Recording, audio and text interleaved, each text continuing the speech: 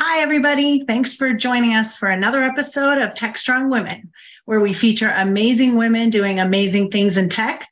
I'm Jodi Ashley, executive producer here at Techstrong, and I'm here with my co-host Tracy Ragan, creator and CEO of Deploy Hub. And in her free time, she works with the Linux Foundation, where she sits on the boards of the OpenSSF and the CDF Technical Oversight Committee.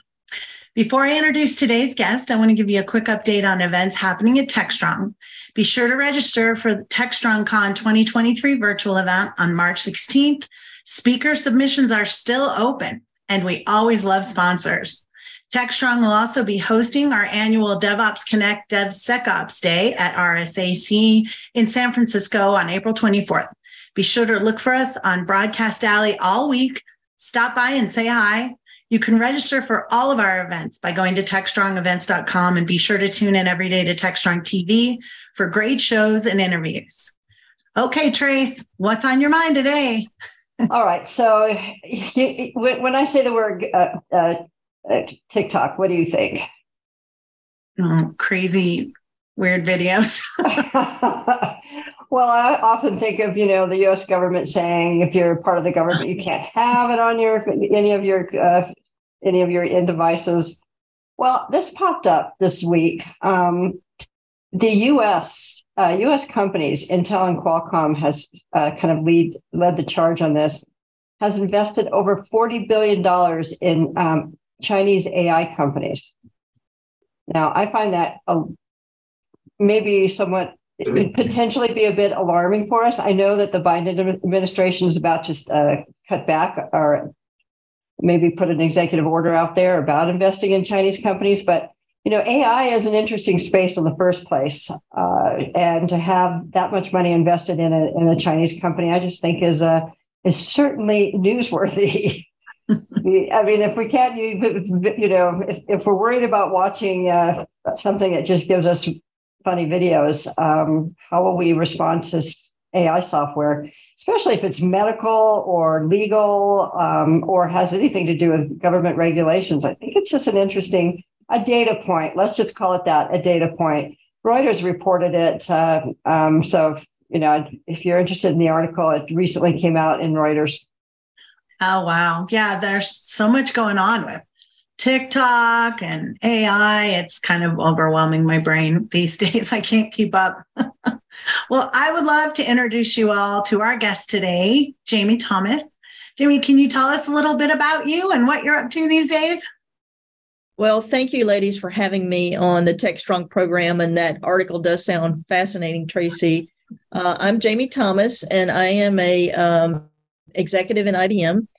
My team's an innovation team in IBM. We're responsible for designing the semiconductors and the systems for IBM's hardware offerings. So the team works on our Z systems power, and we also work on our quantum computing electronics. I'm also responsible for worldwide manufacturing in IBM. And my side gig, if you will, is enterprise security, which is the CISO office for the IBM Corporation. And that's how I met Tracy, because we sit together on the board of the OpenSSF and Linux Foundation. So it's a pleasure to be here with all of you. Well, we're happy to have you, Jamie, and I know you have a super busy schedule, so we are honored to have you sit down with us and chat. You and I've had some interesting conversations about your role in the government, and you've enlightened me in so many areas. I am very curious about what you think about that article I just broke on. Well, what I would say is that the geopolitical landscape is definitely shifting, as we've seen over the last few years, with the concern about our supply chains in general. What are the supply chains, both from a software perspective and certainly in my domain, a hardware perspective? Where are our dependencies? And in some cases, are we over dependent in certain areas? So I think that one of the things that government is looking to do is make sure that the supply chains remain resilient and secure across a lot of different dimensions of the business domains, if you will, that are critical to the United States in particular. But my perspective is this tends to shift, and it continues to shift over the next few weeks and last few years, if you will. And what I think we all have to do in businesses like mine is just really be prepared for ongoing shifts and think about what that means from a resiliency perspective for our businesses. Yeah, it didn't say what kind of AI software was being invested in. But I kind of have this suspicion that there'll be some core AI software that is going to be released, but there's also going to be reusable software. Mm-hmm. So some of these algorithms for this intense, like pattern matching, think about matching on maps and kind of rule-based systems. I think we're going to start having those will be part of our software supply chain. Yeah, absolutely. I think, obviously artificial intelligence is already so prevalent in everything we do. If I think about just our cyber operations, we don't survive on a daily basis without layers of AI. And I think we're all investing in the next generation of AI, things like foundation models, et cetera. I do think that some of this technology is the next battlefield, if you will. And so defining what the government needs to worry about from an intellectual property perspective and everything is probably a challenging thing to do because everything is going to be more rooted in artificial intelligence as we go forward. Well, it's interesting how much we've heard from the U.S. government in terms of technology. The Biden administration's executive order on S-bombs, his potential restriction of investment in China, and the chip bill that got passed. That was something that we talked about when we were in Tahoe. And my question to you then, and I'm going to ask it again, how long will it take and how much money? There was another article, actually, that a company out of Japan that is a government funded company that builds chips. They claim that they were going to need about $57 billion to build a new chip manufacturing plant. I was shocked. But tell us some of the things you told me about the chip bill and how quickly you think we're going to be up and running and independent. Well, I do think the CHIPS Act is particularly important for the resiliency of the United States and for other supply chains around the world, Europe, et cetera.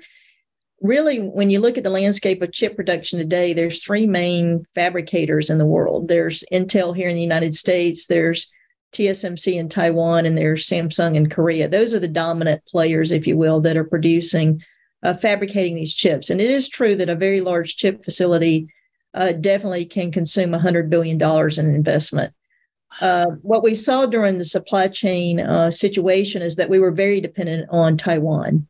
That so many of the world's supply of chips, whether they were for automobiles or IT offerings, if you will, were coming from Taiwan. And so it became a huge bottleneck, an eye-opener to really the state of chip production worldwide. That then caused governments, I think, to step back and say, what are we going to do about this? In fact, many believe that the semiconductors are far more important than the oil supply. You may have seen some of these articles written that our dependency on semiconductors is as strong as our dependency on oil. We saw that the automobile industry lost billions of dollars by not having the chips to actually finish production of those cars. Mm-hmm. So this bill is very important. I do think that whether we continue to, obviously there's going to be interconnected supply chains for a while. We're going to work with Asian companies, and many of them are actually building a fabrication capability here in the United States. When you look at what TSMC and Taiwan are doing, Intel has announced their intention to have an independent fabrication facility so they can work with other partners outside of Intel to create chips, et cetera. This is going to be very, very important for resiliency going forward. Is there a concern that you have around the geopolitical situation between Taiwan and China? Well, I can't profess to be a government expert. When you read the articles, though, there continues to be a lot of saber rattling as to whether China's intention is to, take over Taiwan or blockade Taiwan. I can't profess to have a crystal ball into those situations, but it is clear, regardless of that, that the Taiwan fabrication facility became a significant bottleneck to operational fidelity for a lot of different industries. Yeah. And I can tell you, even for my industry here, we had to do a lot of additional work to procure the commodity-based chips that we need. I actually have on my desk the processor for the mainframe, the Z processor is packaged inside of this. This is the chip here, the thing that runs the mainframe. Our chip is actually produced by Samsung. That specialized chip is produced by Samsung in Korea.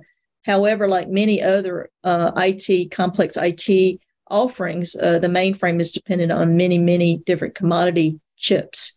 And so we were also a part of that supply chain, trying to garner the supply that we needed as we shipped that new machine last year. Wow.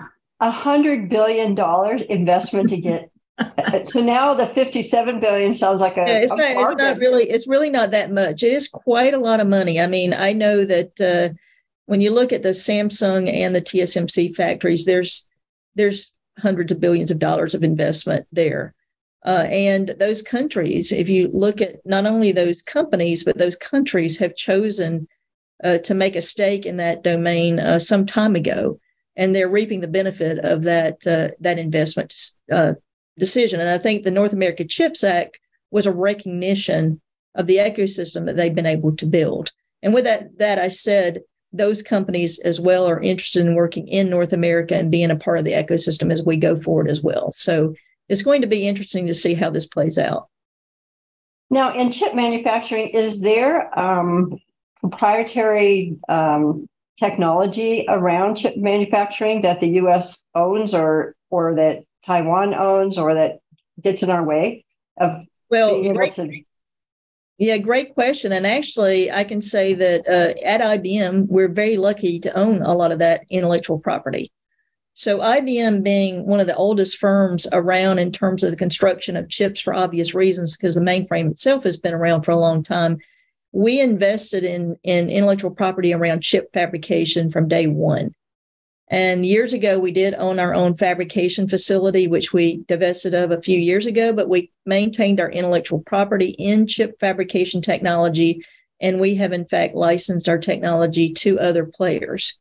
So we have licensed our fabrication technology to Samsung some time ago, and we did license it to Intel a few years ago as we led up to the construction of the North America CHIPS Act. That is a heavy investment for IBM, intellectual property around fabrication of chips. So while we do not own a fab, we're very invested in that area.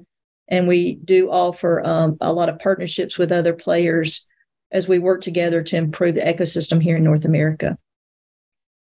Well, I think this is going to be a space to watch over the course of the next, I'd say even 3 years, considering our geopolitical environment right now, and however China may see appropriate to either what their relationship will be with Taiwan moving forward.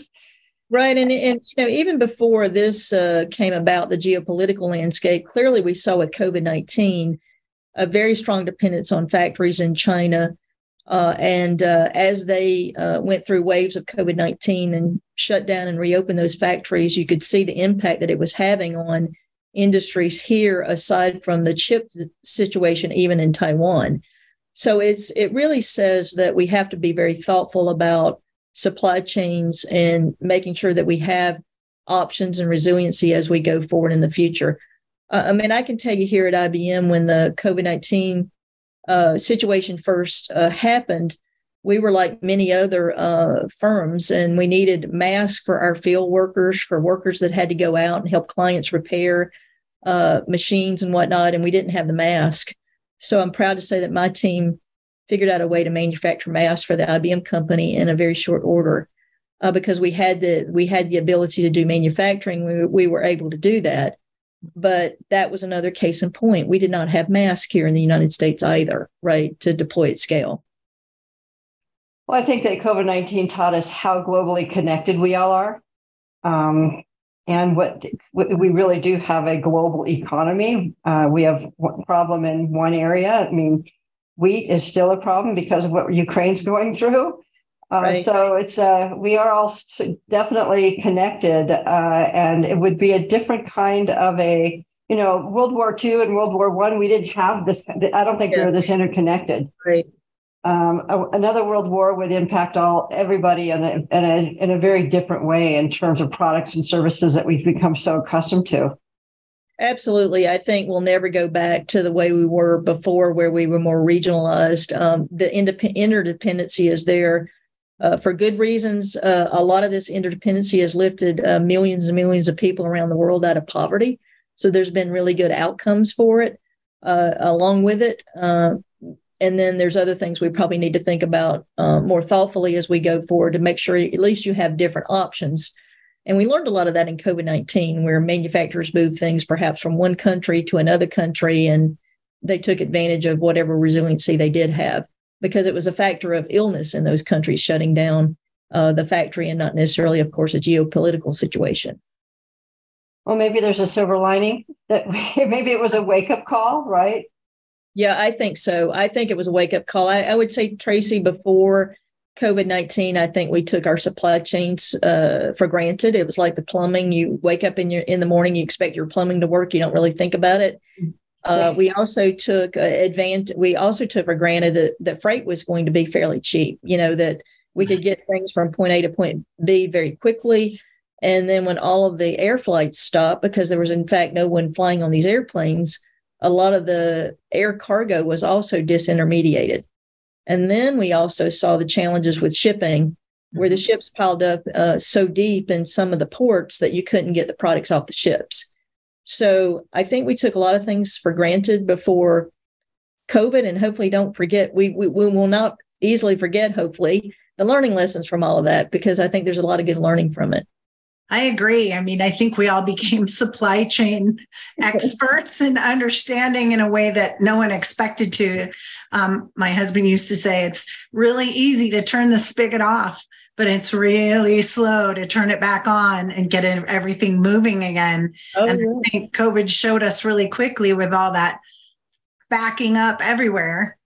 Truck drivers we didn't have to get stuff out of the ports, and the ports were buried. And it was, I think I try and be a cup half full, because I can't get through stuff that's really negative like COVID was without hearing the positive. And I think a lot of positive came out of it. I think we learned about baby formula, and we learned about the supply chain. We learned about masks and other supplies that we need, and gloves and all that sort of stuff. It's definitely, I can't imagine what kind of challenges IBM faced, Sounds like you guys did a really good job. The mask thing is amazing. That's really impressive. Yeah, I love that story. I love it. The team that did all of that is very proud of what they accomplished. And being IBM, of course, they tested these masks like you would not believe. So I'm convinced we had very effective masks. So if I get one of them, I hold on to it, because I think it's probably a good mask. So let's shift for a minute. I mean, the other thing that we learned recently, this had nothing to do with COVID, but we had something called Log4j that created what is definitely a security awakening around open source. For those of you who don't know, Jamie is the fearless leader, chair of the Open Source Security Foundation, the OpenSSF, under the Linux Foundation. She is the chair of the governing board. And she has recently been reelected to that position, and she was uncontested. Nobody else wanted to take it on because she does such a great job. Jamie, why don't you tell us a little bit about the OpenSSF and what they're up to? Okay, well, first of all, thanks to Tracy as well for being on the governing board and being a participant in many of our committees. We really appreciate her participation. But I think when we joined this board a little over a year ago, we had no idea what was in front of us, because we formed this new governing board in November of 2021. And then right after that, Log4j happened in December. And Log4j was an earth-shattering event for the IT industry, because it was a risk to the open source software supply chain. And Log4j had been out there for 20 years, probably. It was a very widely used logging facility used in software widely. I know in IBM it was one of our most used components, so it was therefore in many of our offerings, as it was for many organizations. So we all had to embark on a patching effort, if you will, to pick up the changes required to remediate Log4j and get that deployed across all of our offerings, as did any organization that was using those offerings across the world. I have talked to many stakeholders in various different industries, and they said Log4j ruined their holiday that year, and it ruined their ensuing New Year's and weeks after that, just getting all of that taken care of. I think in general, most organizations did a very good job. But once again, there was a big learning experience from that. And what Tracy and I and others saw as part of the Linux Foundation is we became extremely popular because the OpenSSF became a natural committee, if you will, to provide insight into how to solve this problem going forward. How do you solve this for the next incident that may occur? How do you make automation more effective? How do you make open source developers more effective in producing software that is secure out of the gate? And that's what we've been embarked on in the last year is how can our organization and the organizations that are participating in OpenSSF really make a difference in ensuring that open source remains secure and effective for generations of developers going forward. We did get quite a bit of attention from the U.S. government and the White House, the OpenSSF members. A few of us were invited to the White House a few times last year as the White House looked intently at what should the policy be for open source security going forward. If you follow the U.S. government and CISO and many of those organizations, there have been hundreds and hundreds of pages of paper actually devoted to open source security and what needs to be done across industries to make sure that industries are resilient and safe from ransomware, cyber attacks, et cetera. It's a very, very hot topic. And as Brian Bellendorf, who is, I guess you'd relate him to the CEO of the OpenSSF, he calls us the cavalry. We are the cavalry. We are there to fix the problem. And I don't, when we talk about Log4j, I often feel bad for the guy who wrote it. There's one person who'd been supporting literally millions of lines of code for companies around the world for the last 20 years. It's one person. And I think that we learned something from there, kind of like COVID. That is probably a weak link in the system. And remember, some companies, they didn't have the ability to easily rebuild some of that software. Some of that software, some of the financial organizations we work with had retired applications that are still in use, but they're only there to fix bugs on a very rare occasion, and to have to rip it apart and try to replace packages was not an easy task. So it was a hard lesson. Yeah, I think it taught everyone a perspective that we actually were talking a little bit earlier about, Tracy, which is open source has allowed us to be very productive. We're getting a lot of productivity out of open source, but we can never take it for granted, right? So those of us who are in organizations where we're consuming a lot of it, we do have an obligation to make sure that we're active participants, that we're helping the communities be effective, and that where we can, that we have contributors that are contributing back into these projects.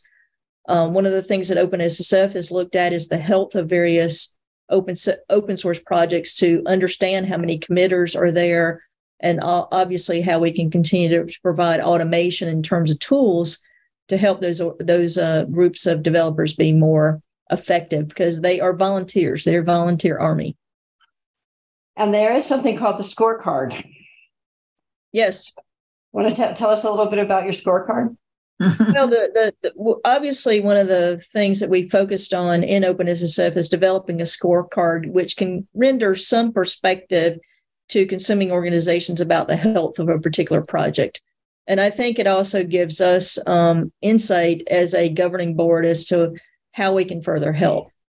There are open source projects where I think, frankly, we as organizations have to consider, if you want to continue to use something, if it has very limited contributors.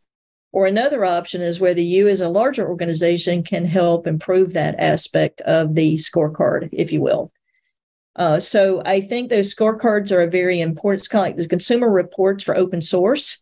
It's not going to be perfect, but we can continue to fine tune it based on input from our stakeholders, and hopefully it can be a tool that's useful to a lot of organizations, particularly those organizations who are in financial services or retail or the energy sector or whatever it may be, that are just consuming software products, and that's not their day job.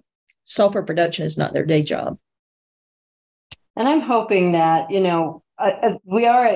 there's a potential for companies to say, like the Cyber Resiliency Act, that says, maybe we should just back off on using open source. I'm hoping that they can say using open source is the best way to secure our software, right? Because they've already got, especially around foundations like the Linux Foundation, it's got hundreds of open source projects under its umbrella. And if we can establish some easy ways for projects like the one I work on, Ortelius, or like older ones like Jenkins, to be more secure, and the Linux Foundation can help us, and the OpenSSF can be that kind of that guide. I think that open source will be consumed for years to come, especially when the economy takes a downturn. Yeah, absolutely. I think open source, certainly from our standpoint here at IBM, has always been hugely important. We were early involved in Linux, and of course now we own Red Hat, so we do have a significant responsibility open source from that vantage point. But I do not think it's going away. I think it's up to all of us in the industry and people like you and others that are so involved in the Linux Foundation to make sure that we take the right steps to enable it to be secure going forward. And certainly we feel that there's nothing inherently different about open source than closed source from a security perspective. A lot of the opportunity to achieve ransomware or to actually hack into systems is actually caused by naive human mistakes on a daily basis, right? And so it's those mistakes that often open the door and then allow others to take advantage of perhaps vulnerabilities that are in the software. So there's a combination of things that we need to think about. Yeah, and opening that door could be so easy. You're going through your emails and you see something that you think you should read, and bingo, you're now looking at scanning your PC, which has happened to me more than once, I have to admit. It's such an easy thing to do. And I think the human touch is probably the easiest way to open the door. I don't think we can ever have tamper-proof software. We could strive to get there. I don't know if we'll ever be 100%. There's no way to put a plastic top or cap on top of our software like you can a bottle of aspirin, but it is the human touch that opens the door. Absolutely. Clicking on those links is so easy to do, even by accident, right? When a text comes in and you react too quickly or whatever it may be. Or, we see lots of naive behavior around passwords, of course, continues to be a common vector. Password equal password is not a good idea. Password equals Spot, the name of your dog, is probably not a good idea. But those are all kind of things that we can endeavor to train people about, make them more aware that these are not good protocols to, even in their private life, to keep them safe as well as, in an organization. Absolutely. So, Jamie, you have survived in this technology world as a woman for quite some time, and you have succeeded in it. What is your secret? Well, I'd like to say that I had a lot of secrets, but I believe one of the things that's really been compelling to me, it's really all been about the people. So what's really encouraged me to move from one position to the next, or take the next risk, if you will, is just the opportunity to solve these really complex problems. When I started in IBM as a software programmer, I certainly never believed that I would actually be involved in hardware or supply chains or manufacturing. So it does demonstrate the journey that you can take, and you can't really plan that journey out. But what really continues to inspire me is working with really smart people in the context of creating innovation, and then understanding how that innovation can affect so many downstream consumers and clients and the things that they can do with it. I have my little model quantum computer over here somewhere. It's just a little model.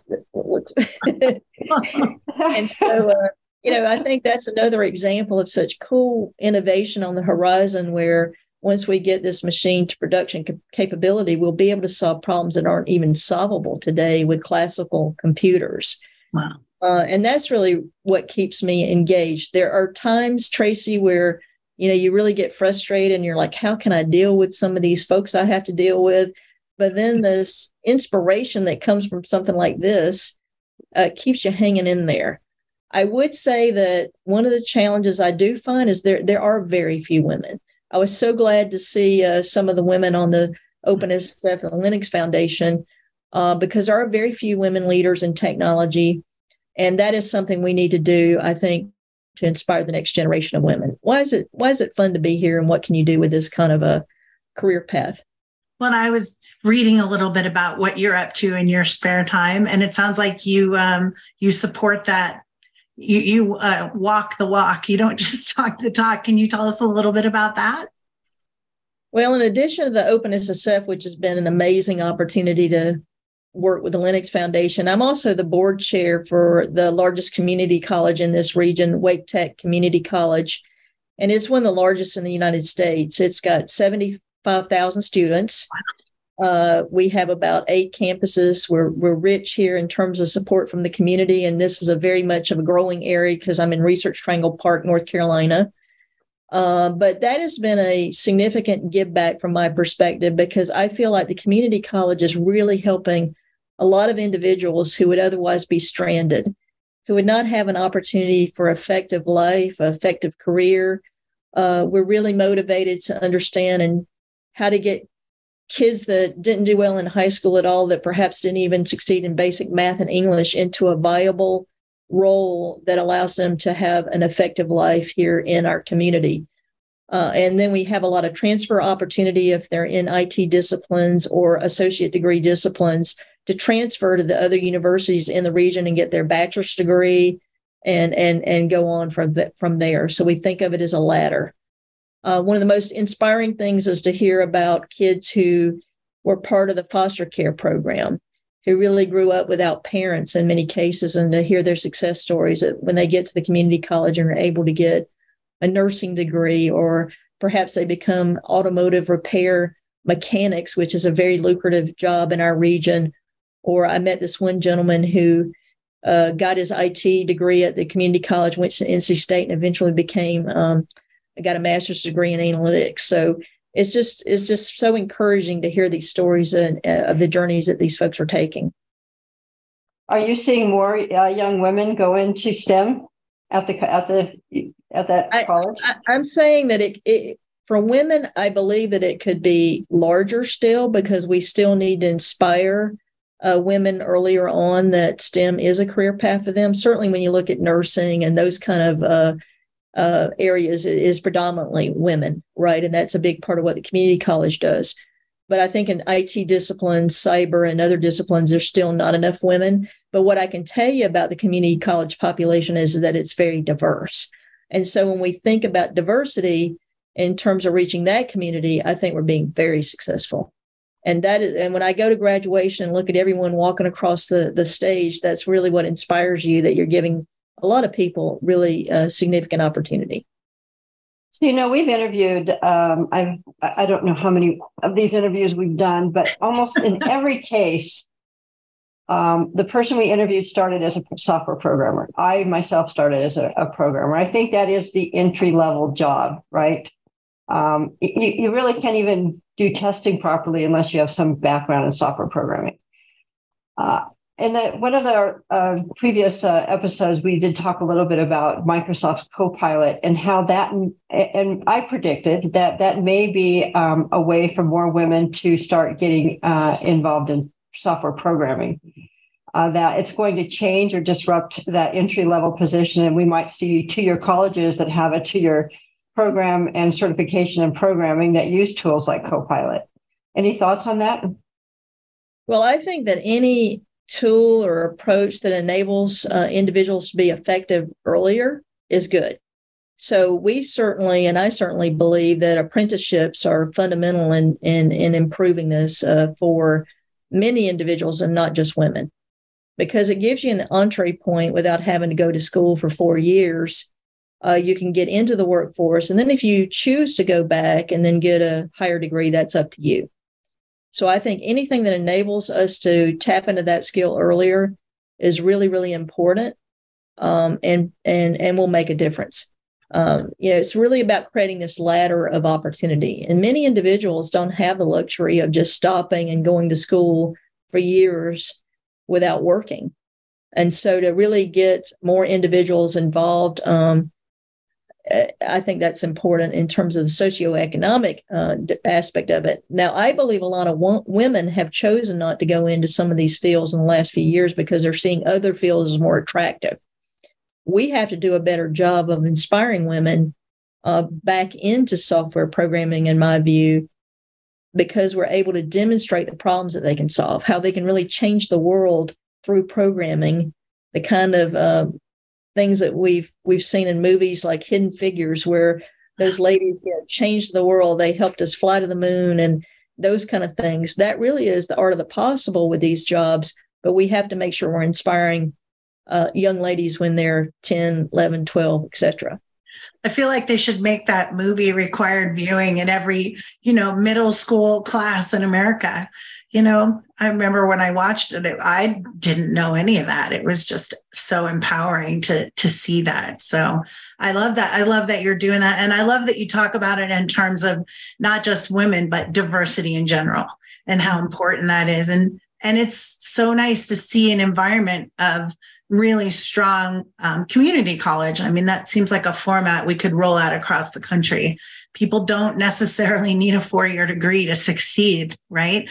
And it's sometimes, like you said, it's a starting point to higher education. Maybe they can find that, and a lot of companies will support and pay for that once they start working. So I think it's a great program, and nice to hear about what you're doing there.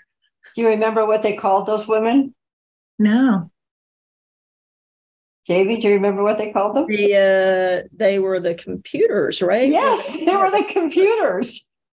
Talk about ironic. Yeah, and I only know that because I actually read Hidden Figures, the book. The book I highly recommend. The movie's amazing. The book is even more amazing. It's so well written. And it really was something that many people do not understand, is that the computers were all women back in those days because all the men were off at war. And so it was the women that actually took up this skill group, and it was predominantly women until the men found out how much fun it was, and they all got into it. So the peak of women being in software programming was probably in the mid 80s coming out of college, and it's been declining ever since. So that is something we have to turn around.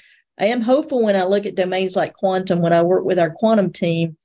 Quantum is such an interdisciplinary area where chemists are working with programmers who are working with engineers who are working with quantum physicists, that it tends to be like, I think, computer science was in the early days, where you had these moonshots, right? It was about getting a task accomplished, whether it was the Social Security system or the moonshot, or whether it was another good example is the UPC code or creating the airline reservation systems. All these things were really big moonshots.